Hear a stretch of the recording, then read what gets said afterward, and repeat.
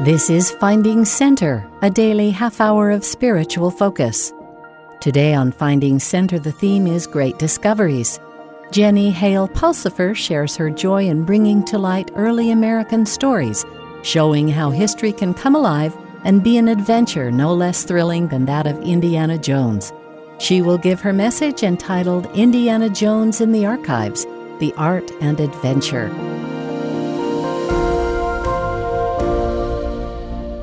I'm here today to explode a myth. History is boring. Those who believe that myth claim that history is a tedious process of memorizing dates and battles and names, apparently for the sole purpose of answering multiple choice questions on an exam. The stereotype of this approach to history is captured in a scene from the movie Ferris Bueller's Day Off. The teacher stands before the class droning. In 1930, the Republican-controlled House of Representatives endeavored to alleviate the effects of the Anyone? Great Depression. The Hawley-Smoot Tariff Act raised or lowered anyone? Raised tariffs in an effort to collect more revenues for the federal government. Did it work? Anyone? No one answers the questions. Half the students are asleep. The rest are in a boredom-induced stupor. Maybe some of you, too, have been forced to memorize long strings of seemingly useless dates which left you with a distaste for the subject. If all history were presented in written or spoken word like it is in this example, we would be justified in considering history tedious and irrelevant. Not surprisingly, I am here to argue that it is neither. One of my favorite historians, Edmund Morgan, said, "History at its best is vicarious experience." In other words, it should be possible by studying history to enter other times and other places, to come close to experiencing the past in the way that those who lived it did. That doesn't sound boring at all. I personally came to history quite late. I had the misfortune to pass an AP history test, which got me out of all the required social science GE courses in college. I was an English major then, rather than a history major. And while I loved reading and writing about great literature, by the end of my 4 years of undergraduate education, I had developed a real history deficit.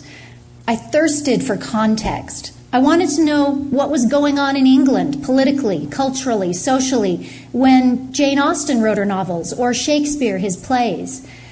That desire eventually led me to pursue a PhD in history. And once I was well immersed in my program, I discovered that I had a passion for archival research.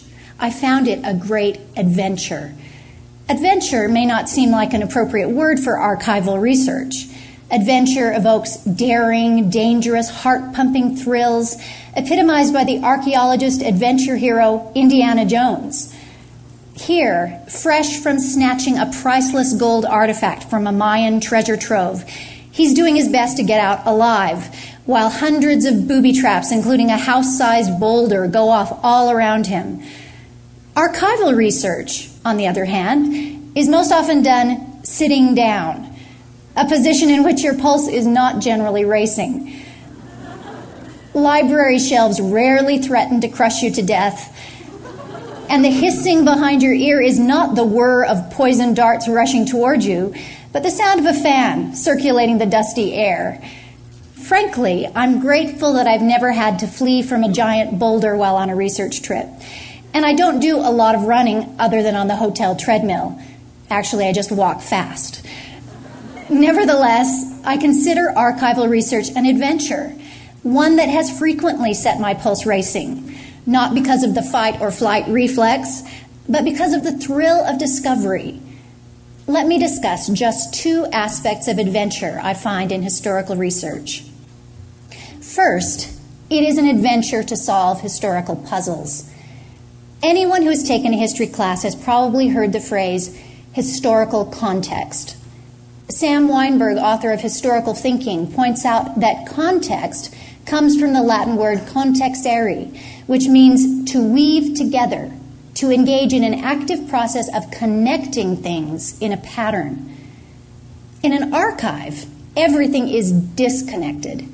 You have thousands, perhaps millions of scraps of paper, letters, military orders, court depositions, receipts, orders to constables. You can approach that vast pile of paper in many different ways. You can search broadly by subject. You can dig deeply in one narrow period of time. If you're interested in a specific person, you might look in the various indexes at the archive and round up every piece of paper that mentions him or her, put them in chronological order, then slowly work out the pattern of that person's life, recognizing, of course, that the pile is undoubtedly incomplete. Some key events in that person's life may never have been recorded. Some of those pieces of paper have been lost or destroyed. Part of the detective work of historical research is figuring out how documents are organized in an archive, thus learning how and where to look for them. To give you an example of how this process works, let me introduce you to the archive in which I've spent by far the most time in the past decade or so, the Massachusetts State Archives. This archive contains hundreds of thousands of documents. Some of them have been transcribed and published, allowing scholars easy access. The vast majority, however, have not. That means I get to transcribe them, which is an adventure in itself. One of the collections of most interest to me at the Massachusetts Archives is the Middlesex Court Folios, containing all existing depositions and minutes from cases brought before the Middlesex County Court. I also use a far larger collection, the Suffolk Court Files. Given its name, you could easily assume that, like the Middlesex Folios, it contains court records from the Suffolk County Court. It does have those, but it also has lots of other unrelated material organized in a way that seems to have no recognizable chronologic or thematic system. Frustrated at the apparent randomness, I once asked the archivist what the organizing principle of the collection was.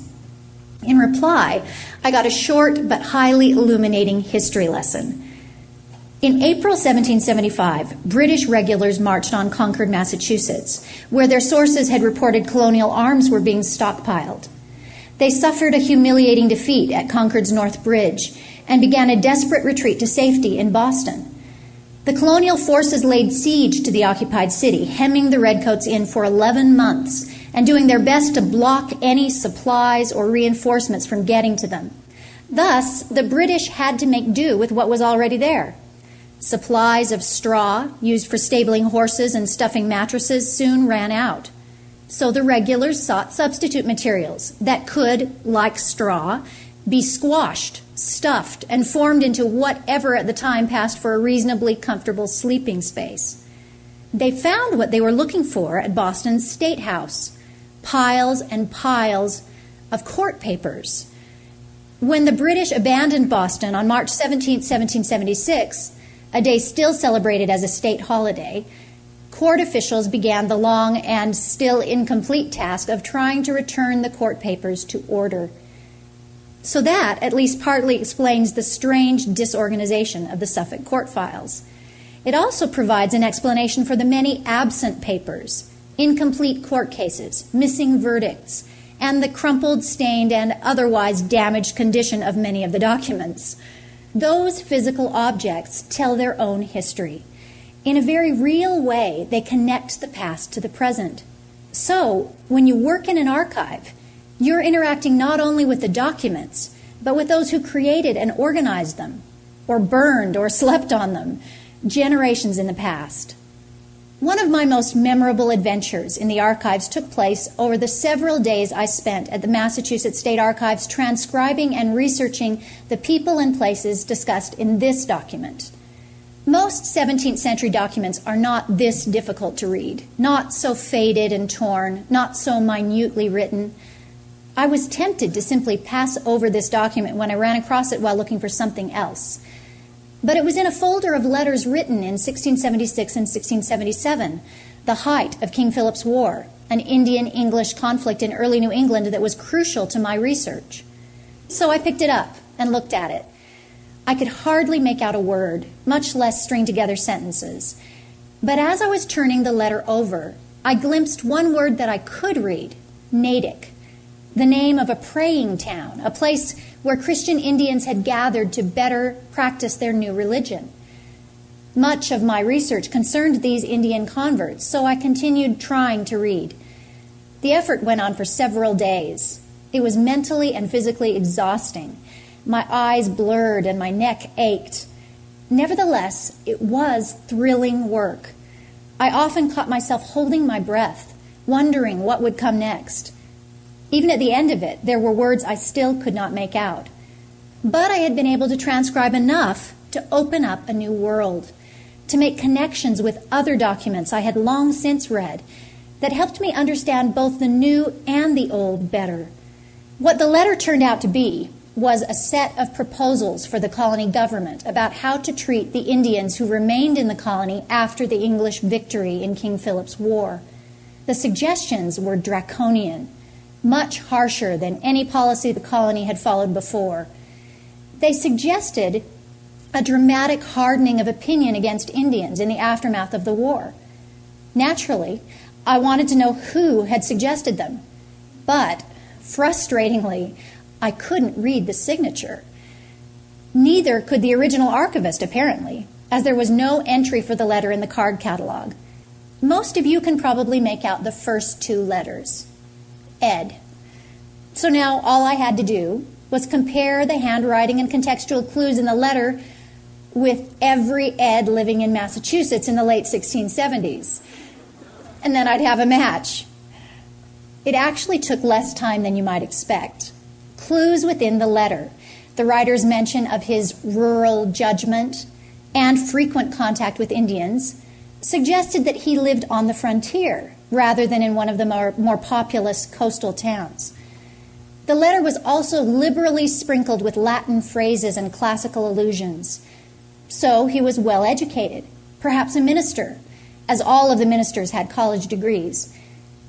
My PhD advisor, David Hackett Fisher, suggested that I try looking in Sudbury, one of the most westerly towns in the colony.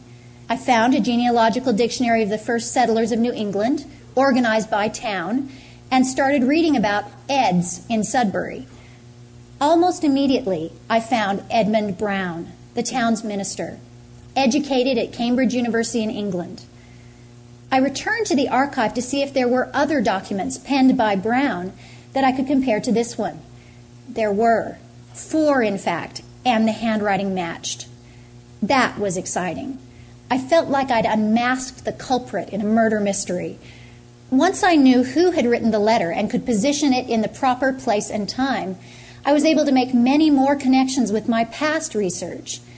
Once historians have made enough connections to explain some historical puzzle, they write about them and publish them, adding, hopefully, to the larger community's understanding of the past. For instance, the research I've just described eventually led to an article in the William and Mary Quarterly. The article provided my transcription of the letter and an explanatory essay, in which I argued that the letter was evidence of a shift toward overt racism toward Native Americans in the aftermath of King Philip's War. That's the big picture, but I made many smaller discoveries along the way. I'll mention only one of them. Well into his diatribe against the Indians, Brown gave an example to prove how dangerous they were. He described an Indian named Swagan, who leveled his gun at one bush, saying that he must kill an English man. Later, Brown described another attempt of an Indian, brother to Andrew Pittamy, who boldly took hold of an Englishman's horse's bridle and used some such like speeches. But then, with his truncheon, the Englishman so dressed him that the Indian retired from him. This will probably not mean much to you, but to me, it was a revelation. Several years earlier, I had written an article called Massacre at Hurtleberry Hill. The article described an event that took place in 1676 during King Philip's War. A group of 6 friendly Indian women and children had obtained permission to leave what was essentially a wartime reservation in Massachusetts in order to pick berries to feed their families. As they picked the berries, an English patrol rode by. They had a friendly exchange. The soldiers gave the women cheese and bread in trade for some fruit and rode on. Soon afterward, however, 4 men broke off from the larger party, returned to the hill, found the women and children, and killed them all. When the women and children failed to return to their camp, frantic family members approached Daniel Gookin, the English superintendent of the Indians, asking for his help. Gookin provided an Englishman to go with them, probably for their own protection. After 2 days' search, they found the women and children murdered. One was the sister of Andrew Pittamy. Another was his wife. A third was the wife of Swagan. The rest were their children. Swagan and Andrew Pittamy's brother were the two Indian men who Edmund Brown described threatening Englishmen in 1677. What Edmund Brown saw as barbaric behavior, Indians rudely proclaiming their need to kill an English man, becomes easier to understand when these two distinct cases are connected. Undoubtedly, Andrew Pittamy's brother and Swagan were driven by revenge and by terrible grief at the murder of their family members. It was by connecting these pieces, which appeared in completely different collections, that I was able to make sense of what seemed senseless. A door opened, and suddenly I got a glimpse into the anguish propelling the actions of Pittamy and Swagan. Undoubtedly, there are yet more insights to be gained, which will come through my research in this and other archives. A second reason I consider historical research an adventure is because of the opportunity it provides me to get to know people from the past. Some of these people are reprehensible, some are admirable. I find my life enriched by meeting them, particularly in the case of the latter. Let me give you an example. As you've learned already, my research centers on 17th century New England, particularly the relationship between Indians and English. In the 1670s, that relationship was rent by a brutal war that lasted nearly 3 years. While the English eventually won the war, the Indians had the upper hand in the beginning. They attacked the scattered colonial settlements without warning, and there was little the colonists could do to prepare for such surprises, other than cram themselves into the strongest house in the village and hope to be able to defend it while the rest of the town burned around them. Indians assailed the frontier town of Springfield, Massachusetts in October 1675. John Pynchon was the leading citizen of that town. His home and mills were destroyed in that attack, and along with his dangerously ill wife, he was forced to retreat to a neighbor's garrison house, already crowded with dozens of frantic people. In a letter to his son, Pynchon commented on his turn of fortune.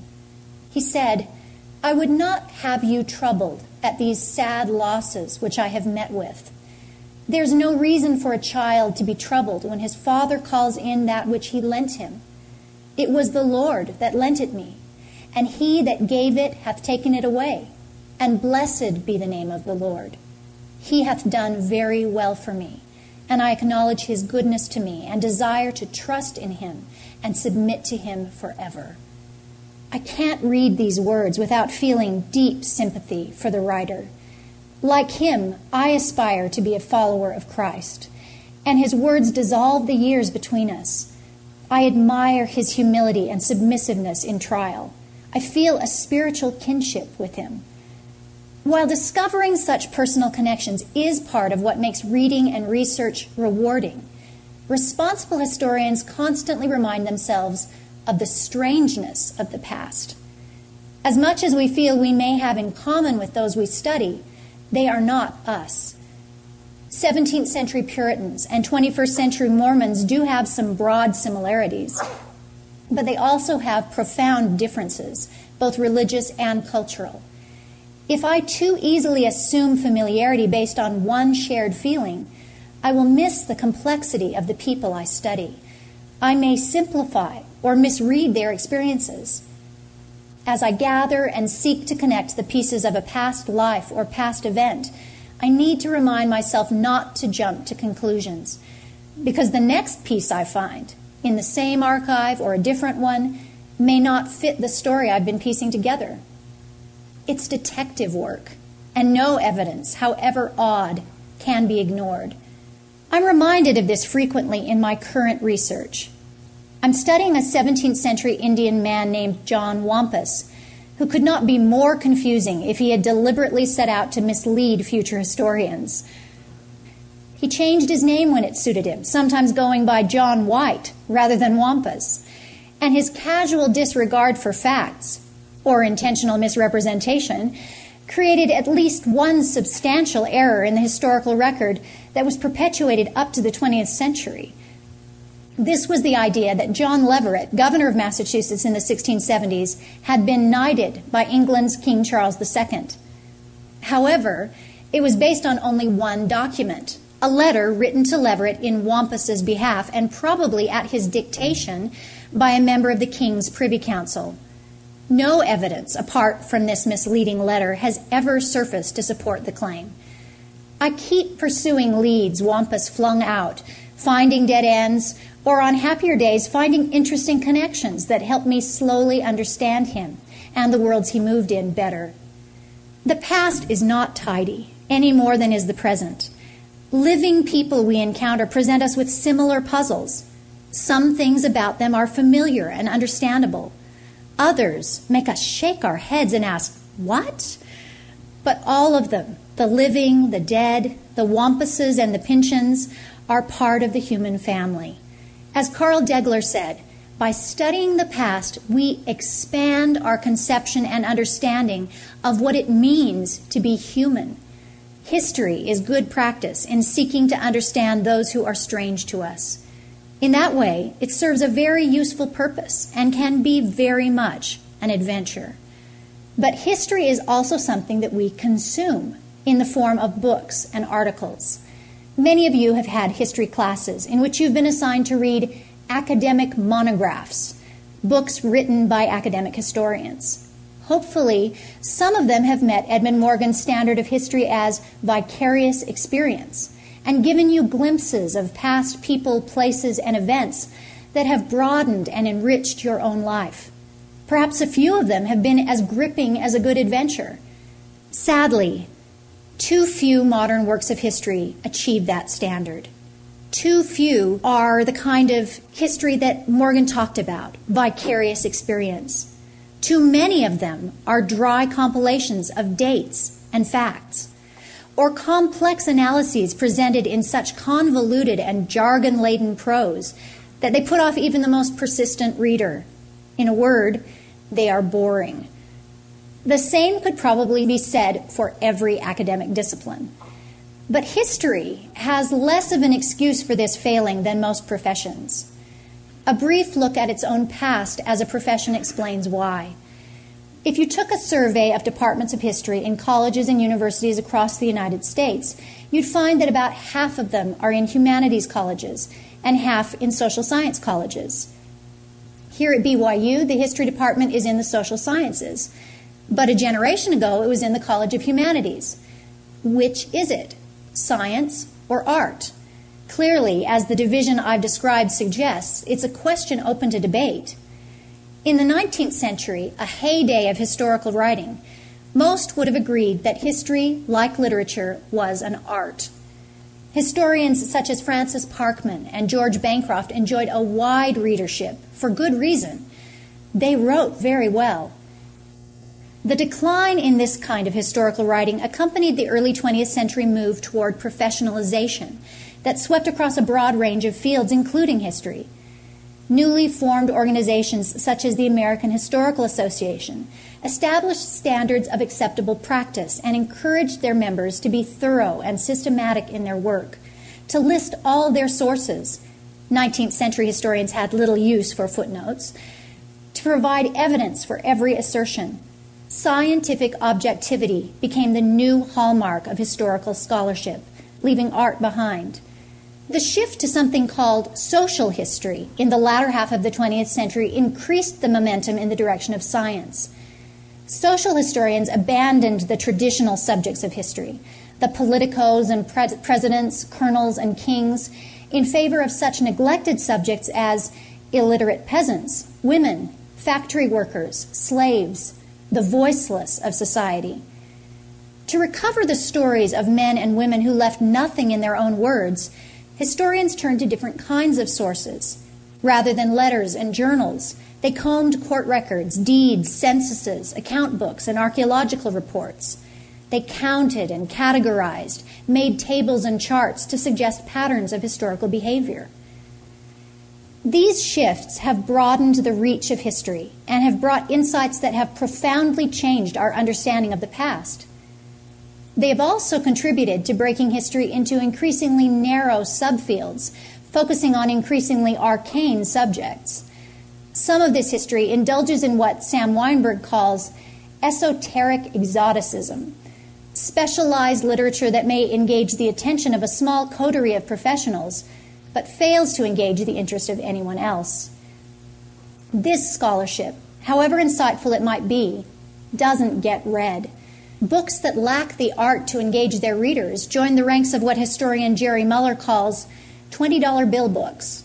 What characterizes these books? You could tuck a $20 bill into the middle of one of them, place it on the library shelf, return in 5 years, and find the bill exactly where you left it.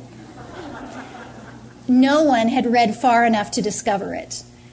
Historians, I might say any academic, who fail to combine art with science merely talk to each other, not to the larger world.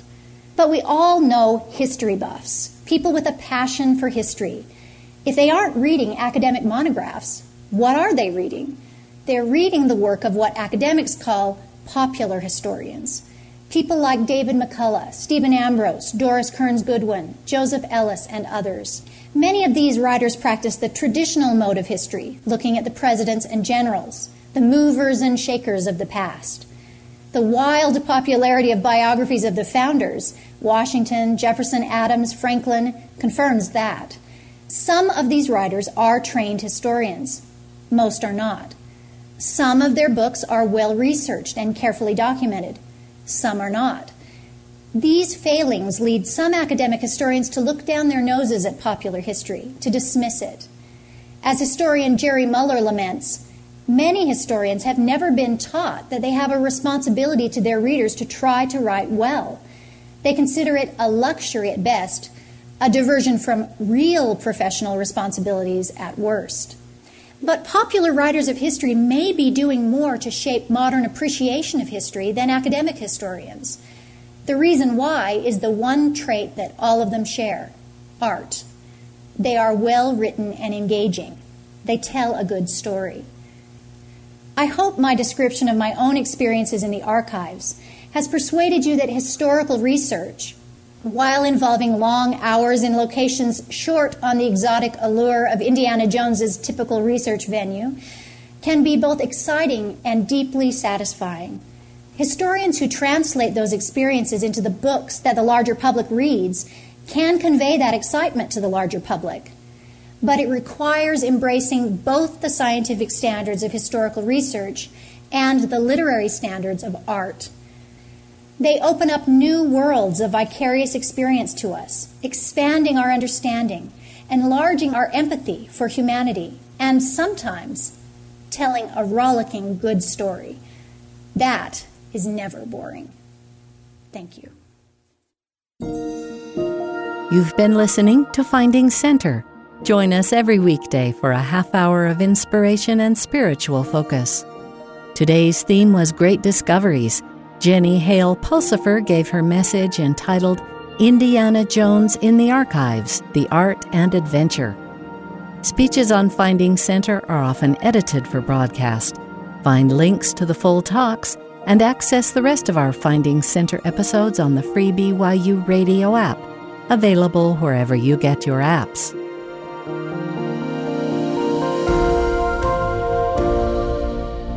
Finding Center is a production of BYU Broadcasting.